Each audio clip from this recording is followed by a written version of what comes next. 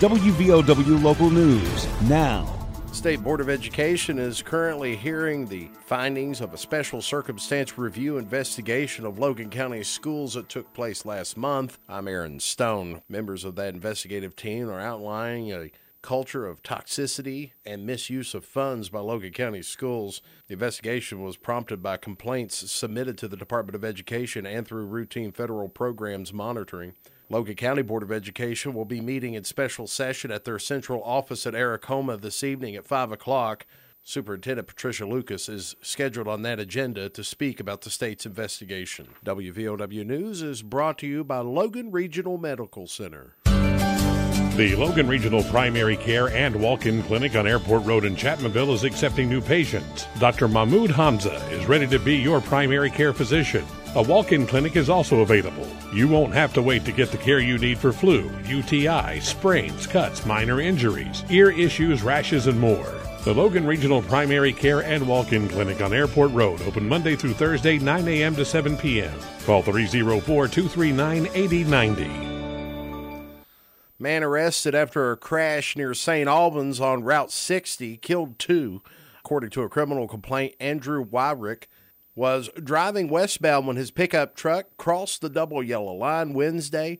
Truck collided with an SUV head-on containing 4 people in the SUV, 2 of which died as a result of the crash. The other 2 passengers reportedly suffered serious injuries. Police allege Wyrick had glassy, bloodshot eyes and allegedly admitted to hitting a Delta 8 and Delta 9 THC cartridge. The criminal complaint says Wyrick was unable to pass sobriety tests. Wyrick is being charged with 2 counts DUI causing death, 2 counts DUI causing serious bodily injury.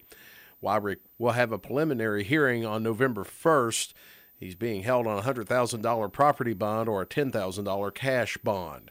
3 school districts in West Virginia are being awarded federal grants to help purchase 5 clean school buses. President Biden's administration announced Wednesday the fiscal year 2022 recipients of the U.S. Environmental Protection Agency's Clean School Bus Program, awarding nearly $2 million from the bipartisan infrastructure law to Boone, Wirt, and Wyoming County schools. The goal with purchasing additional clean school buses is to accelerate the transition to zero-emission vehicles and produce cleaner air in and around schools and communities. Boone County will receive $1.2 million, while Wirt and Wyoming counties both will receive $395,000. All 5 of West Virginia's new school buses across the 3 districts will be electric. These awards are the first $1 billion of a 5-year, $5 billion program created by President Biden's bipartisan infrastructure law. Day 2 of early voting is underway in West Virginia. In Logan County, early voting is conducted at the Logan County Commission office building across from the courthouse on Stratton Street in Logan. Early voting will be open today until 4:30 and then again tomorrow from 8:30 to 4:30. On Saturdays, 9 to 5, and early voting lasts until November 5th. In-person voting at county precincts is on Tuesday, November 8th. In Pike County, the Sheriff's Department is warning residents to be wary of a call scam. According to the Sheriff's Office in Pike County, the scammers call residents claim to be from the Pike County Sheriff's Department or another public office.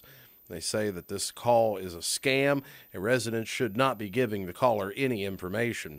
Sheriff's Office employees will never call residents asking for personal information, money, or gift cards. You or someone else has been impacted by this scam? Contact your local authorities. Get local news on demand at WVOWradio.com and on your smart device. This is WVOW Logan.